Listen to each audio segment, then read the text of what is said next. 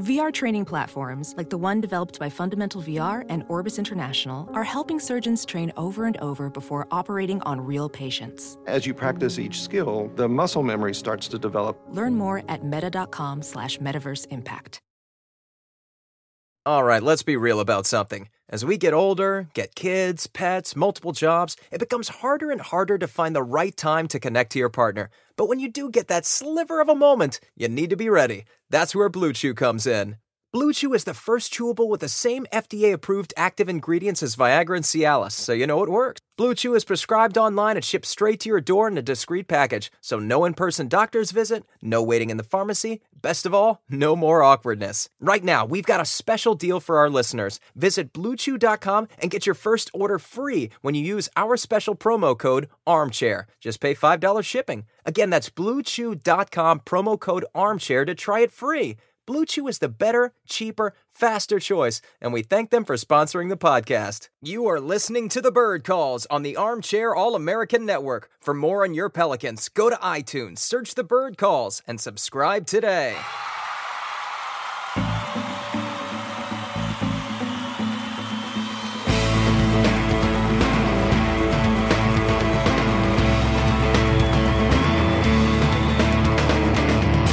What's up, Pels fans? Welcome to another episode of the Bird Calls podcast. I'm your host, contributor to thebirdwrites.com, Preston Ellis, and today we are recapping the Pelicans' stellar preseason opening, a 133-109 encouraging beatdown of the Atlanta Hawks. To help me do it, we have our editor-in-chief and stealing the mantle of Mr. Negative today. He's in a grumpy mood, folks. Mr. Ali Kosel, what's up, dude? Oh, Preston, you always announce everything that's going on in our lives on this podcast, don't you? No, everything's fine. It's the usual. When it rains, it pours. Your day starts off walking the dogs, and then your neighbor starts talking to you, and then your big dog decides, hey, I'm going to go ahead and pop a squat right here. And, of course, you go to pick it up without noticing that there's a big hole in the bag. So, yeah, that's how my walk began. The rest of the day's just gone swimmingly in a similar fashion. Let's move on. I don't want to talk about that. Okay, let's go over to the Prince of the Protocol. He's on his way to see the Joker, Mr. Kevin Barrios. Kevin, are you excited, man? Yeah, I'm looking forward to it. I tried not to read anything about it, so I can just form my own opinion when I'm in there. But I'm looking forward to it. I really like Joaquin Phoenix, so I think it's going to be a good movie. I'm hoping anyway. For sure. I'm going to try to see it myself either today or tomorrow. Now let's go over to 1280 AMs. That's so hard to say. Host to Hard in the Paint, as well as contributor to the Bird Writes and Crescent City Sports. He's Mr. Big Time in New Orleans now, but he still makes time for us. David Grubb, what's up, dude?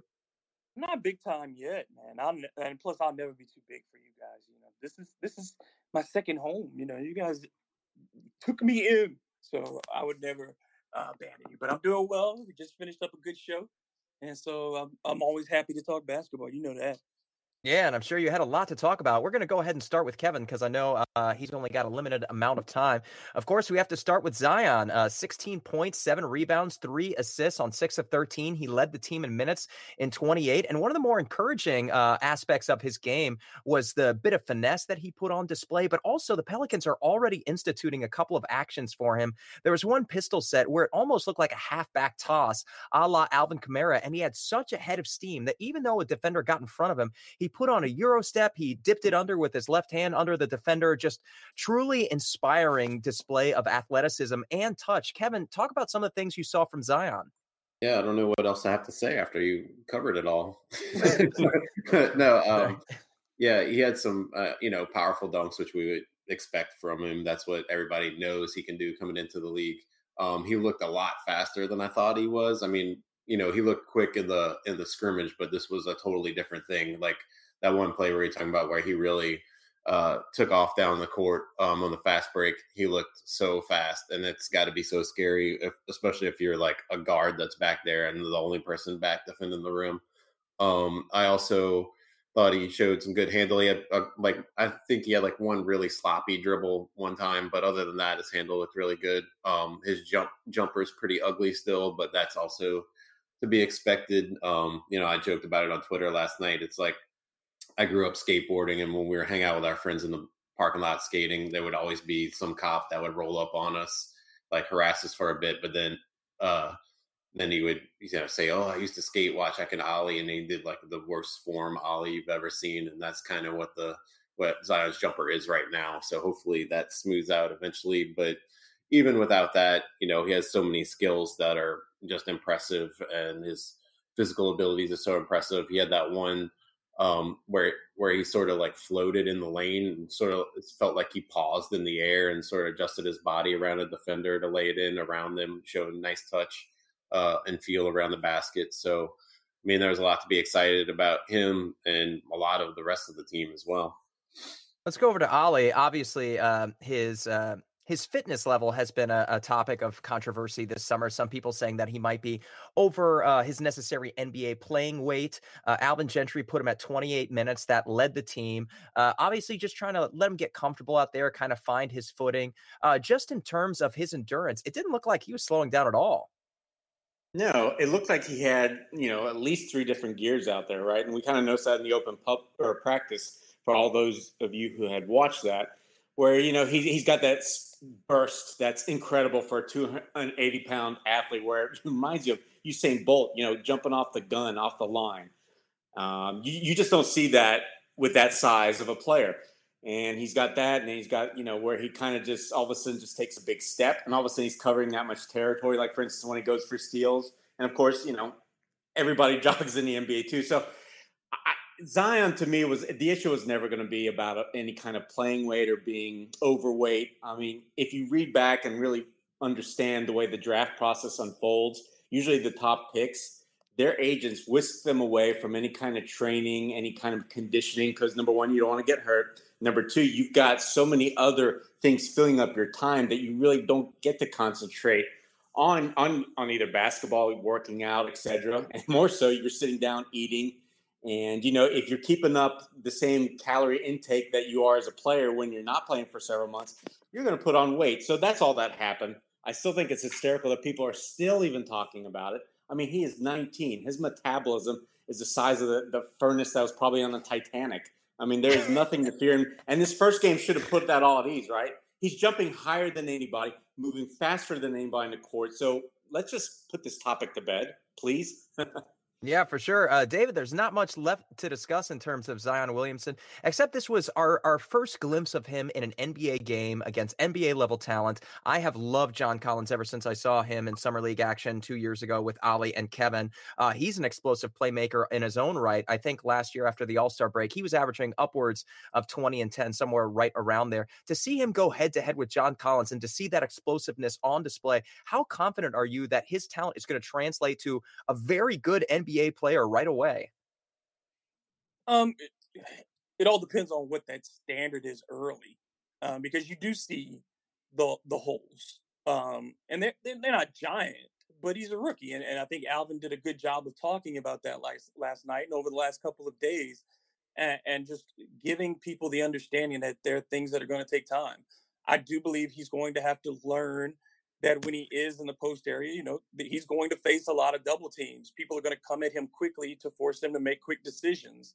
That's something that he's going to have to learn. I think you saw him and a couple of other Pelicans defenders. I'm not going to isolate Zion on this, but who got their heads caught looking in the wrong direction defensively. And they have to work on their communication skills. And all this stuff is what you see early in a training camp. But you also see that just on his natural understanding of the game, what he brings to the table now, there are things that are going to be very easy to translate. Rebounding translates instantaneously. People who know how to rebound know how to rebound, and he certainly knows how to do that. He only had one offensive board yesterday. I don't expect that to be the case very often. And then I think the other thing is out of Zion is that he's got to improve his shot. His free throw shooting at 4 for 7 is something that's going to have to improve because he's going to get to the line a considerable amount of time this season. And the second thing is, neither of his 3-point attempts looked very good.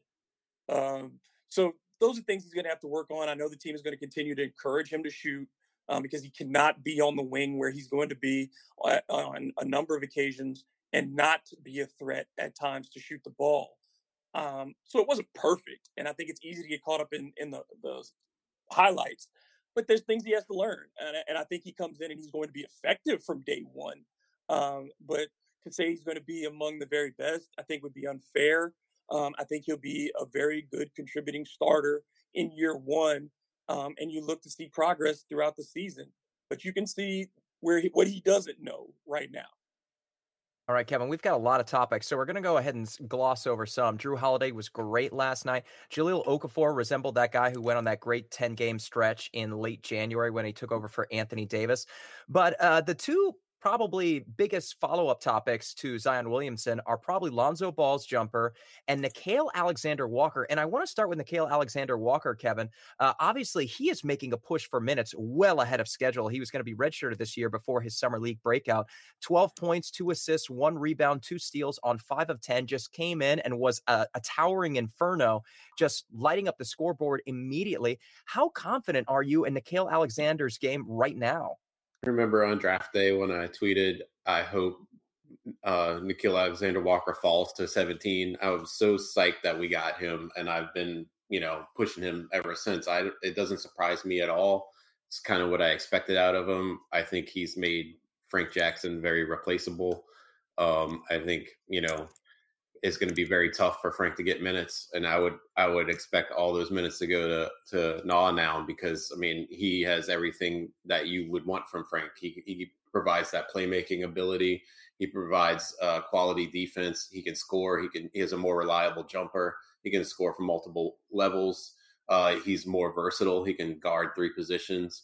The only thing he doesn't have is Frank's otherworldly athleticism, and I think that's not as important for this team. So I think you're going to see him get at least 10 minutes a game most nights, and there'll be some nights where he won't play probably, but when he plays, I think they'll try to give him a nice little run to get him comfortable and let him impact the game.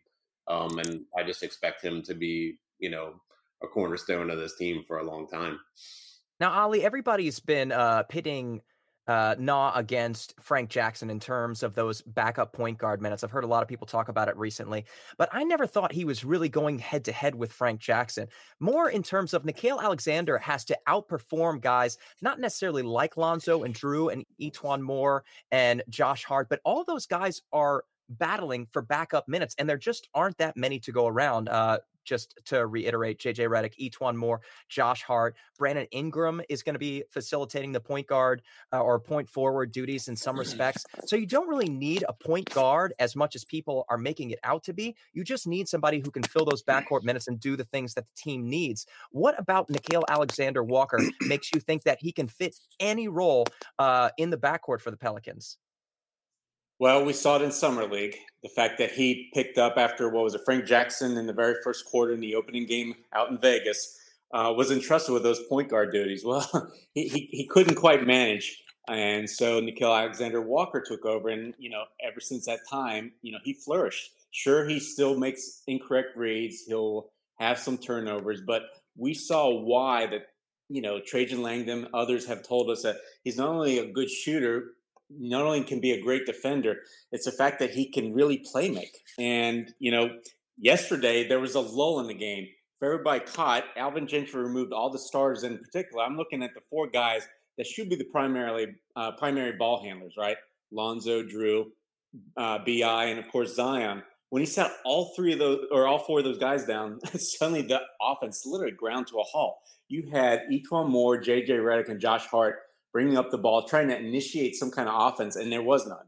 If it hadn't been for Jahlil Okafor eating up every single offensive rebound for like a stretch over 4 or 5 minutes, Pelicans would have found themselves down by like 15 or so points, I think. So we noticed it right then and there, and of course I think Alvin did too. And suddenly you saw, first Lonzo Ball came in back at the start of the second quarter, but then he started playing Nickeil Alexander-Walker. And then, of course, Melly, I think, added to it. And the ball never seemed to stop anymore. It never seemed to just get stuck. Good shots weren't taken. And so I do see, Preston, why, you talk about that depth. I can see why, maybe Alvin Gentry will think to himself, I got to get this kid minutes. He's already shown he can score against these guys. He can do a lot of things. But keeping this offense going, I think that's going to be the biggest key. I'm not sure what we're supposed to make of the Pelicans shooting, what was it, like 17 of 45 from 3. And they were a lot higher, or they were shooting for a better efficiency actually through the first half or even the first 3 quarters than that. So I don't know if that's an aberration because, we don't expect this team to be really good considering their main 3-point shooters, their most effective ones, are all coming off the bench in reserve minutes. So I think it is key for Nickeil Alexander-Walker to be incorporated because this offense, they're going to have to just push the pace at every single turn, try and hit open men, cutters, play kind of more traditional style as to where this run and gun and just pull up from three isn't going to be, I think, in our strategy, right? I mean, again, 45 attempts from three. Who would have thought that we would see the Pelicans do that on opening night? I know it's a preseason, but I was surprised. All right, David, let's continue with that line of thinking that Ali was talking about, that unique rotation where he put in JJ Moore and Josh Hart. That's probably not something we're ever going to see in the regular season. I would think throughout most of the season, as long as the two of them are healthy, we're going to see one of Lonzo or Drew on the floor at all times. Do you agree? No, not necessarily. I think that there will be times when both of them get rest, depending. Again, everything is situational, and I think that you can give them rest at the same time if the Pelicans are, depending on how they're playing. But I don't see any situations where you take three guys who are not ball handlers and put them on like that. Because, Josh Hart is a decent ball handler. Etuan Moore is a decent ball handler. And JJ Redick is better than probably the both of them. But I wouldn't want either one of them initiating my offense, not a single one of them. And I think the only thing that, just going back to Nickeil for a quick second, is he turned it over a lot in Summer League, and he turned it over again last night. That's the biggest thing for him. I think he's so aggressive, is that he's got to stop the turnovers. And that's always a problem with rookies. He's got to be a little more discerning in his passing. But I'm not as worried as I was going into this season on seeing if there was going to be a backup point guard emerge, because I think you're right. I think the way this offense is set up, when the second unit is in, there can still be enough ball movement. You have enough guys who are able to pass the basketball and move without the basketball. And I think, again, the dynamics yesterday were shifted because you didn't have Derek Favors but for 8 minutes of the game. Those types of things. You didn't really see how these guys are going to play together as groups. So Alvin had to play around, and especially because he had to get everybody in. So we saw some very awkward groupings. But, yeah, I would never imagine that group being together again. But, yeah, I do agree with you that most of the time one of the two will be on, but you can survive for stretches without both of them on the floor. All right, this might be Kevin's last question because I know he has to leave us soon. But if Lonzo and Drew are not on the floor, there's another player who can facilitate kind of those point guard, point forward duties. At least that's what we were led to believe. And that's Brandon Ingram, Kevin. Last night, he started off kind of choppy, settling for those those deep 2-pointers, those 18-footers. But then in the third quarter, he got a little bit more comfortable, scored 11 points. He was getting to the basket a little bit more. He hit a 3-pointer. What did you see in Brandon Ingram's game in terms of from last year to this year? And do you think he can facilitate those playmaking duties if Lonzo or Drew are off the floor playing off ball? Yeah, I've been saying that a lot this offseason too, through the roundtables and on pods, is that I think Ingram will be the first guy subbed out, and then he'll sub back in to take over for Lonzo as sort of the facilitator, and then, probably have him flanked at some point with Hart and Redick, so he has some shooters to provide him space to operate and dish. And I think that's the way they're going to go. I obviously, when you're looking at Brandon Ingram, we learned that he wasn't really doing anything throughout the offseason because of his injury. And he's just now getting back to basketball shape. And even while I was watching him in the scrimmage, I saw him grabbing at his shoulder a little bit. I think probably he's still going through physical adjustments to being back into the game. And that's going to take him out of the game a little bit mentally. So I'm not that concerned with any little struggles I see from him yet. I think he's still getting adjusted and acclimated. And I think that's fine. But I think what we've seen so far hasn't been bad. And in fact, to double down on the fact that he'll be used a lot as a playmaker in the blue and white scrimmage, we saw at the beginning, he was basically running the point with Drew as the 2 guard for the blue team when they were in there. He was the one bringing the ball up and initiating the offense early on in that scrimmage. And I think that's the plan with him, to be that sort of de facto backup point. But yeah, this is going to be my last question, so I got to go. I'll talk to you guys next time. All right. Thanks so much for joining us, Kevin. We're going to slide over to Ollie. Obviously, you can follow up with Brandon Ingram, Ollie, but I also want you to get in on Lonzo Ball's shot. A lot of people are asking about it. Is it fixed? It felt like it was still drifting over the left eye a little bit, but it was a lot smoother, and it looked like the release was a little bit quicker. Of course, he started well. I think he hit his first 2 shots. He ended up something like 3 for 10. But overall, it was a pretty encouraging sign. What did you see about those 2 former Lakers games last night? I liked everything. I mean, Kevin already nailed it with Brandon Ingram. The guy didn't pick up a basketball for like 5 months or so.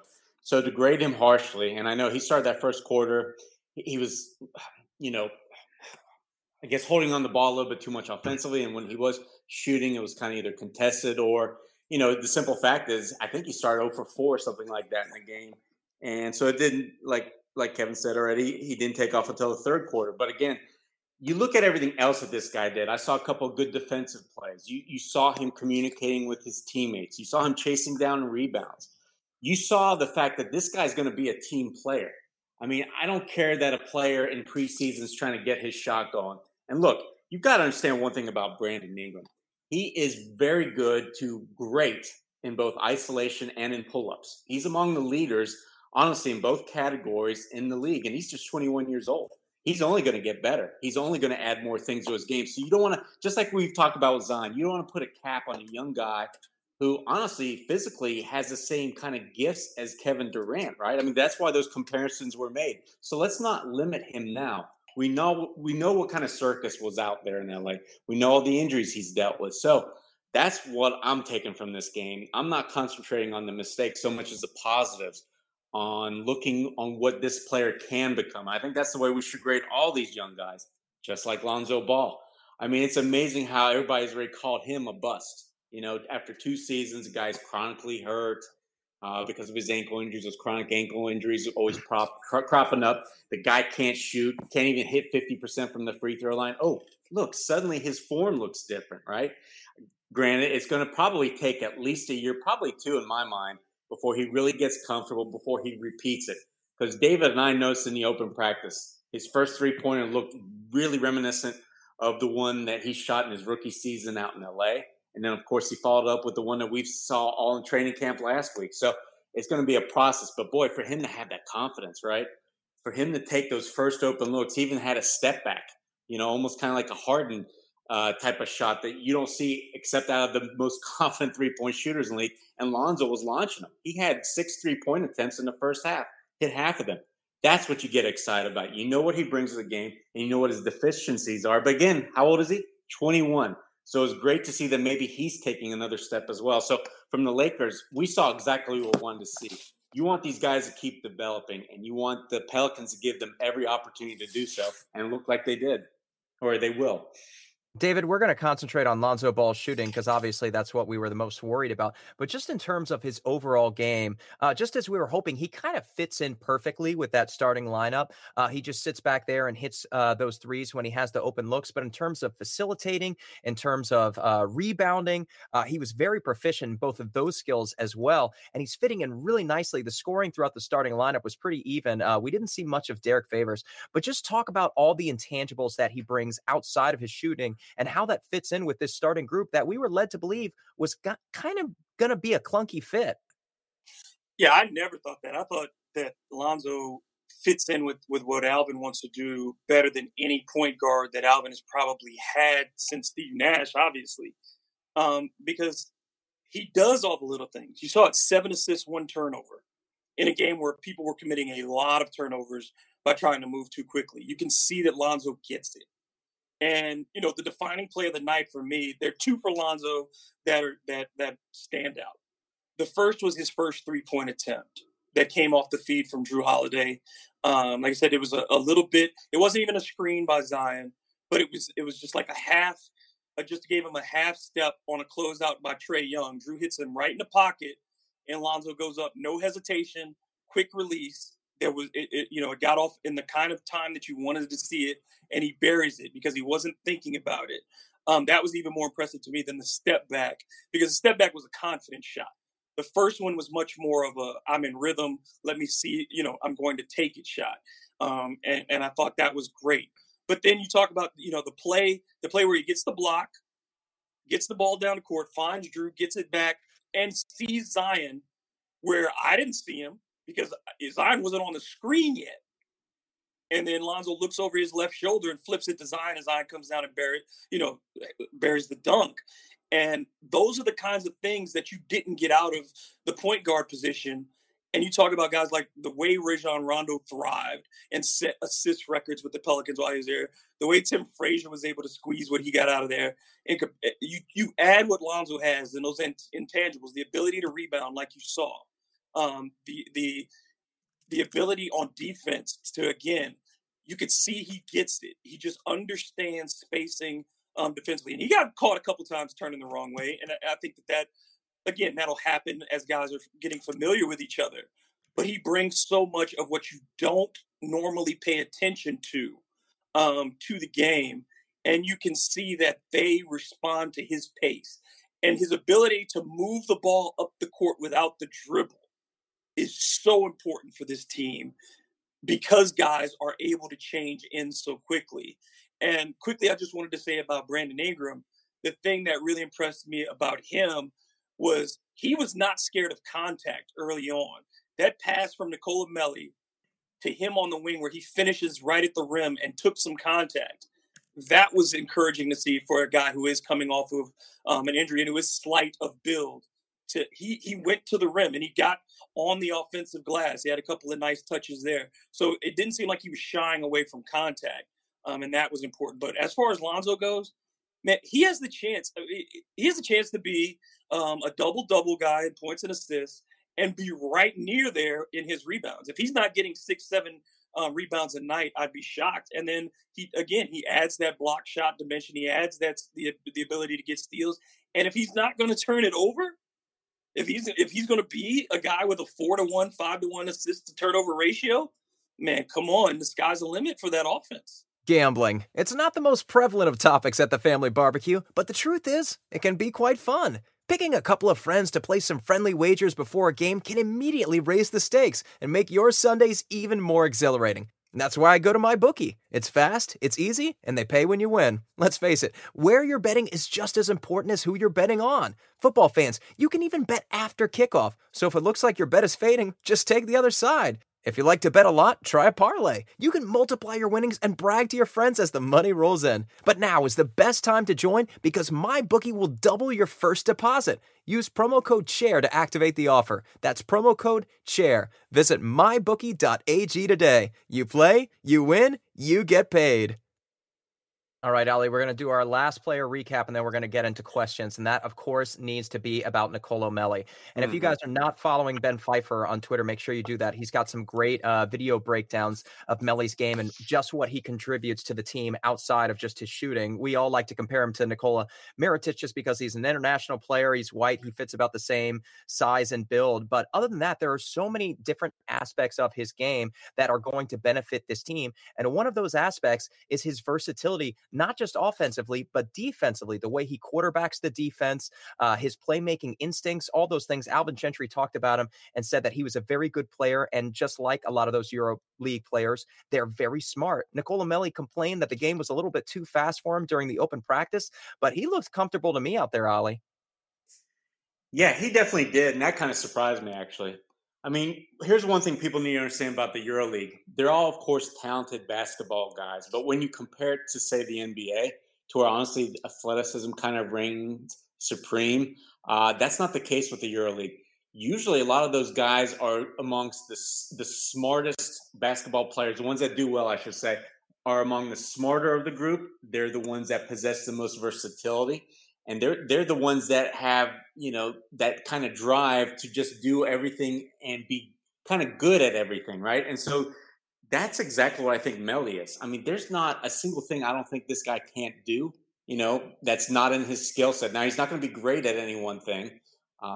We've got to expect his jumper, though, to turn around, right? This guy has shot over 40% in the EuroLeague for I don't know how many seasons now. But other than that, yeah, I was taken aback because, look, he came in the game and he immediately fit like a glove. He was a guy that was kind of directing the offense anytime he caught the pass at the top of the key. And then he was the one making decisions with the ball, whether to break his man down, drive in, One time he finished with a half scoop shot, floating around a defender. I mean, who knew that this 6'9", 6'10" guy could do something like that? He's about 28, 29, and he didn't even average 10 points a game last season over there in Europe. But again, he put up a stat line of 11 points, 8 rebounds, 4 assists, 2 steals. It really does speak highly to the versatility that this guy has, the skill set that he has. And the best part about it is that Alvin Gentry has one of these guys on the bench. Everybody that the Pelicans do have, they're good at something. They're good, really good, especially with the big men in certain areas. But one thing they can't do is shoot the ball well, to play make well, and do all those other little kind of intangibles, especially that IQ part, right? That veteran presence, as you just alluded to, Preston, defensively, knowing where everybody should be. So he's out there kind of helping you. He'll even push you. If you look at what you just referenced, Ben's piece, I think he even has a clip of where Melly goes and literally shoves a guy into defensive positioning just because he's got to go out and get his man. And Melly's like, just get over there right now.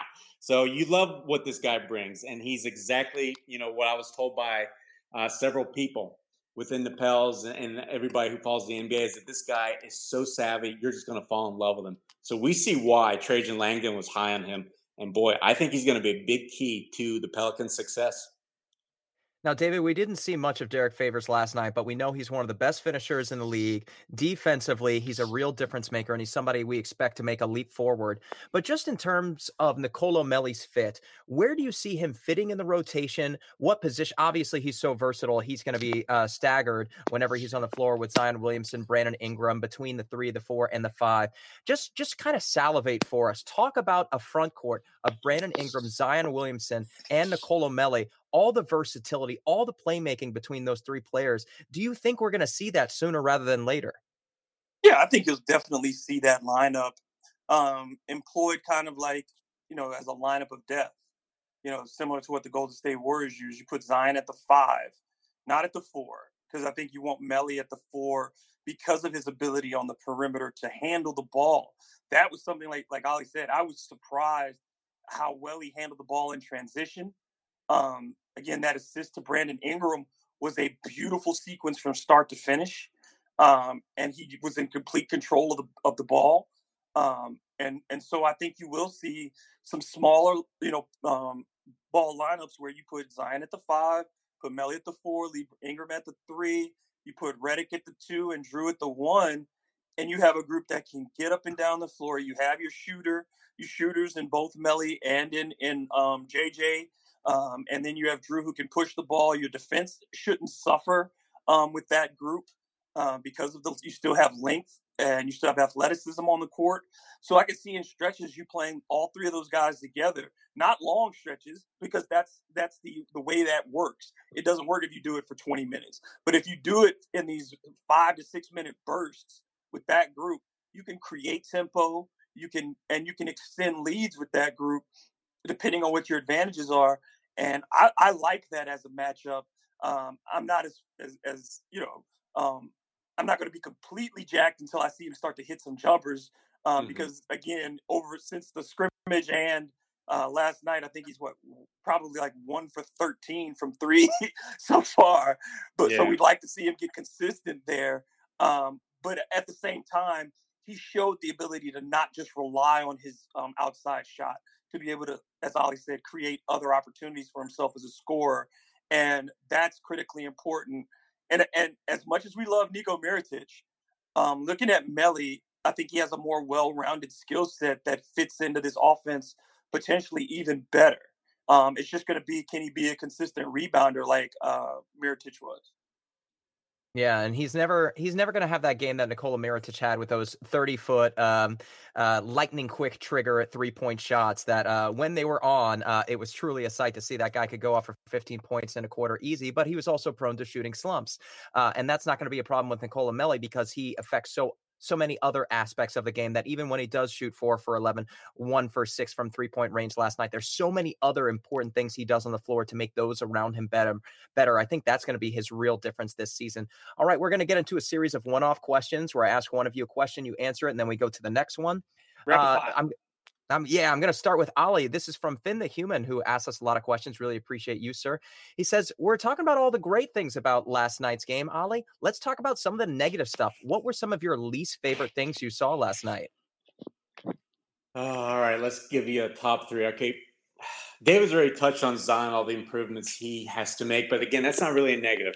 That's just a simple fact of life. 19-year-old hitting the NBA after just 1 year of college. He's got a lot of nuances to learn.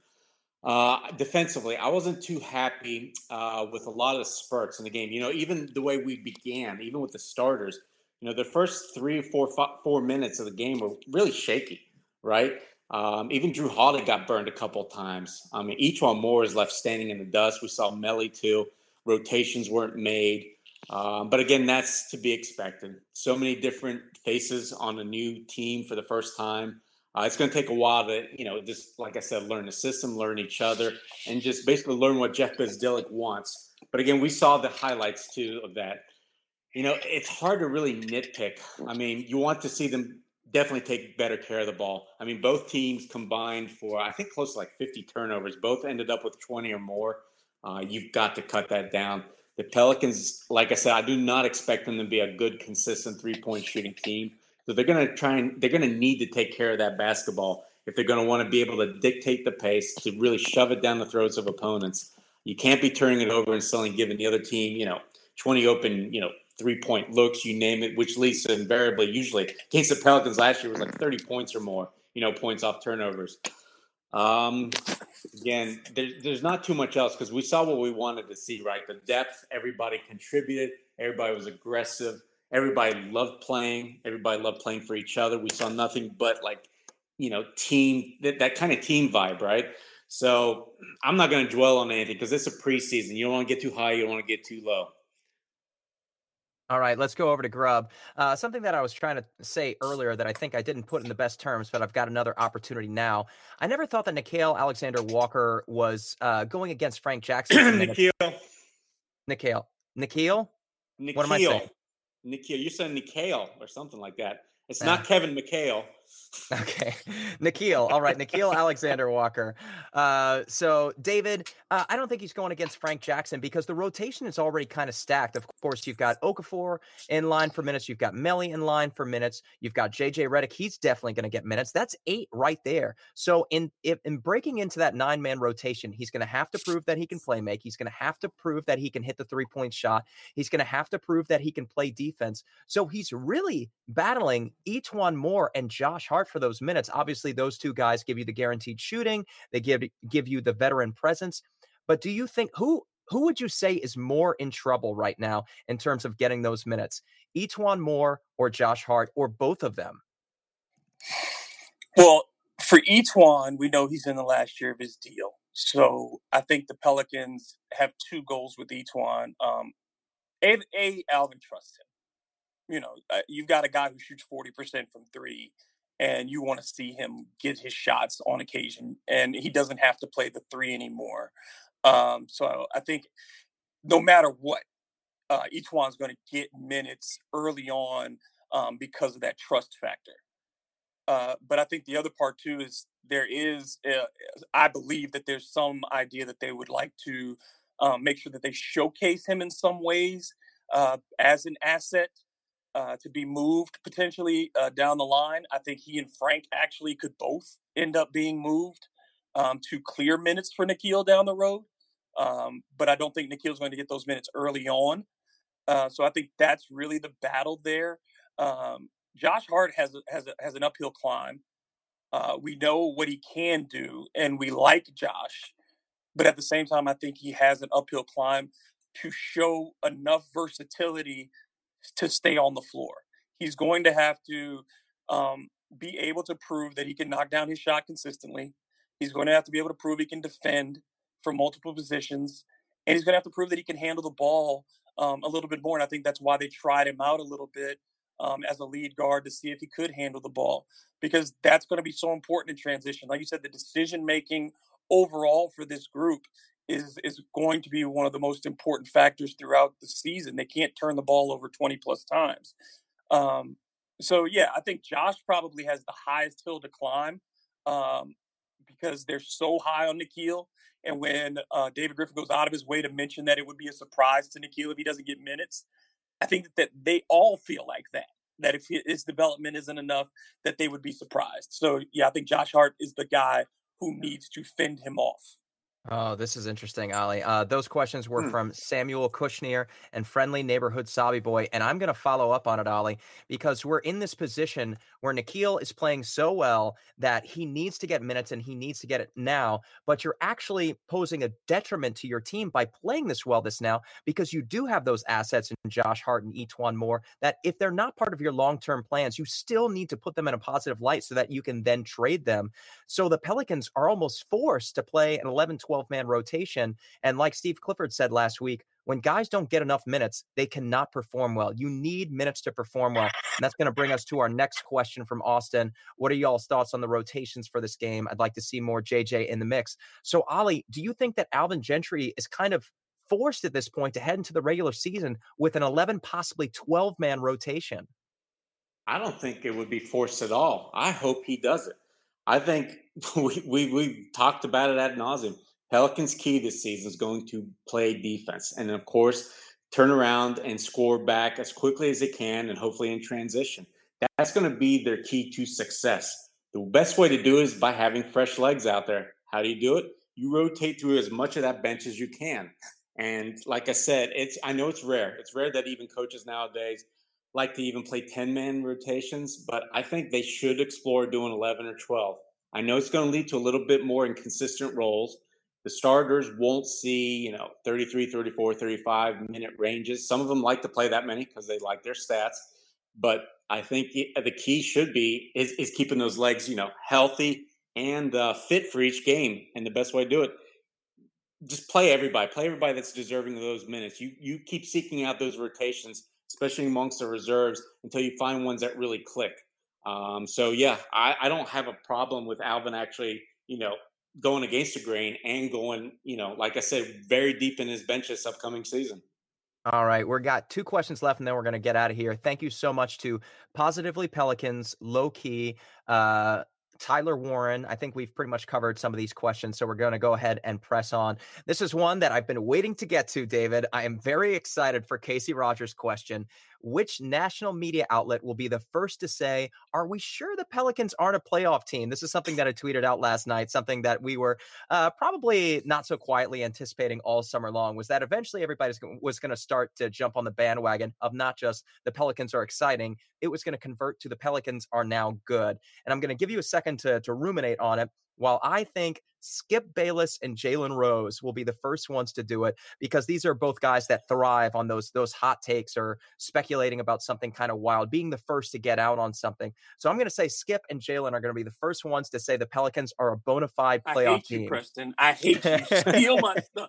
Because I know it's going to be Skip Bayless is going to be first. I know it's going to be Skip because Skip would love anything that burns LeBron's ass. And so the Pelicans being good, Chap LeBron, I think that's number one. And then Jalen absolutely, because Jalen is a guy who has been not as critical of the Pelicans as some of the other folks there. But he talked about the franchise itself, but overall, he hasn't really been ever too brutal on Alvin Gentry. I think he's high on Zion. I think he loves Drew Holiday. And when you look at the West, and people have so many variances that this is going to fluctuate throughout the season. But yeah, I absolutely believe that Zion alone is going to be enough for people to flip, though I wouldn't use that as my barometer. But I think that will cause some people to flip, and it's going to be a lot of if they do ABC, this is a team that could get 7 or 8 in the West. And I think that you're going to hear a lot of that because people are going to hedge their bet, but they also want to be able to be at some point during the season and say, I told you, look at the Pelicans. And I think those two guys are going to be at the front of that. Maybe even a Nick Wright, because Nick sometimes goes to places and steps out on limbs. I think he would be in that group too. All right, Ali, go ahead and answer that one just because it's so fun. And then we'll get to Quinito Rodriguez. I hope I pronounced that right. And his question is just basically, how deep do you think the Pelicans can possibly go in the postseason? So let's start with, who do you think is going to come out with this red hot take this morning? And how far do you think the Pelicans can actually go? It has to be Skip. If you guys remember last year, after the first 4 games, Pelicans are 4-0. I remember Skip saying the Pelicans are going to be a top 4 team in the West. He was certain of it. And he went through this like 10-minute tirade or something. Because I remember I rarely watch him, and somebody pointed that out to me. So my bets are completely on him as well. Sorry not to give you anybody new. As for how deep can they go? Yeah, I just actually answered one of those questions in doing a big summary write-up for the SB Nation that's going to be published sometime soon.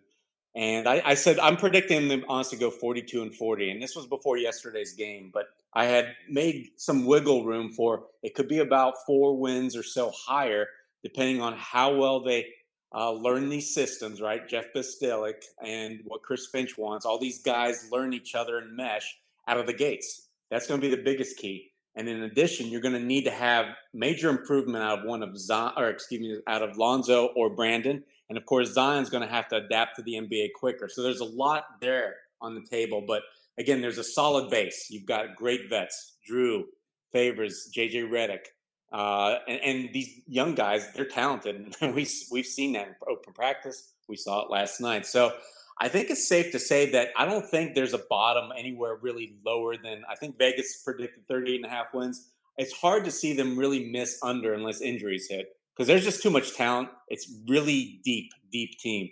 I think that's going to be maybe one of the biggest things that people are going to learn about this team in the first month or so when we're on national TV, right? And if Alvin Gentry's going to the bench and the production keeps up, the Pelicans are still getting it after it no matter who Alvin throws out there. That's what I'm looking forward to seeing. All right, I'm going to answer these real quick. This is from Low Key. Outside of JJ, any players you think will stretch the opposing defense with a 3-point shot? I think that's going to be the battle for minutes between Frank Jackson, Nikhil, JJ, Josh Hart, Etuan Moore, Kenrich Williams. Whoever can confidently stretch the defense like that is going to get the first crack at those minutes. Those veteran guys that we talked about, Moore and JJ, they're going to get the first shot at that. But it's going to be a dogfight between the rest of the guys. Eli Guidry, where do you think we'll finish in ticket sales? It looks like we're going to break records. I think we're right at about 12,000 season tickets so far.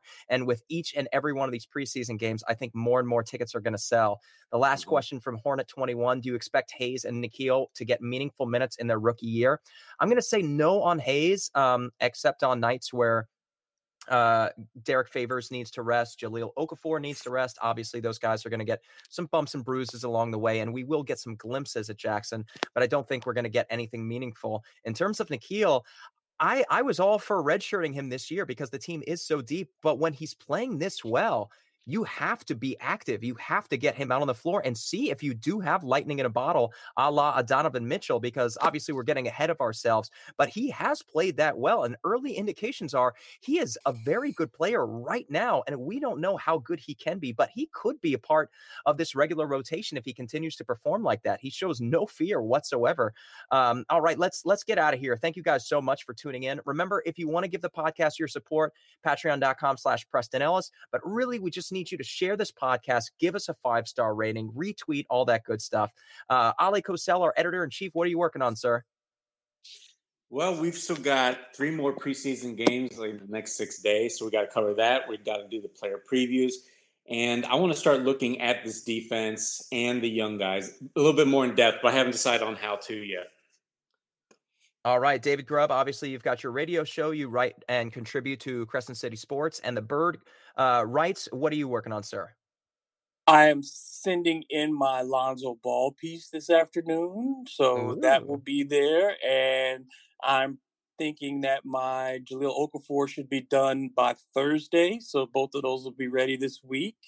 So be on the lookout for those. And got actually Chris Connor will be joining me tomorrow on the show to talk about the preview of the Bulls game. So, another Bird Rights collaboration there. And so got that coming up, and got the home game on Friday, and Ollie and I will both be there for that one as well. And then I got LSU and Florida at Tiger Stadium on Saturday, the biggest game of the season so far. So I got another busy week, man. Very cool. I'm writing a Frank Jackson piece right now, kind of another don't give up on this player yet, which has kind of been my theme so far. I am very high on Frank Jackson, and I know. Don't give up on us, baby. All right, you guys, it's time for us to get out of here. We're loopy. Remember, share this podcast, subscribe to us on iTunes. We greatly appreciate all your help. I'm Preston Ellis. Let's dance and let's go Pels.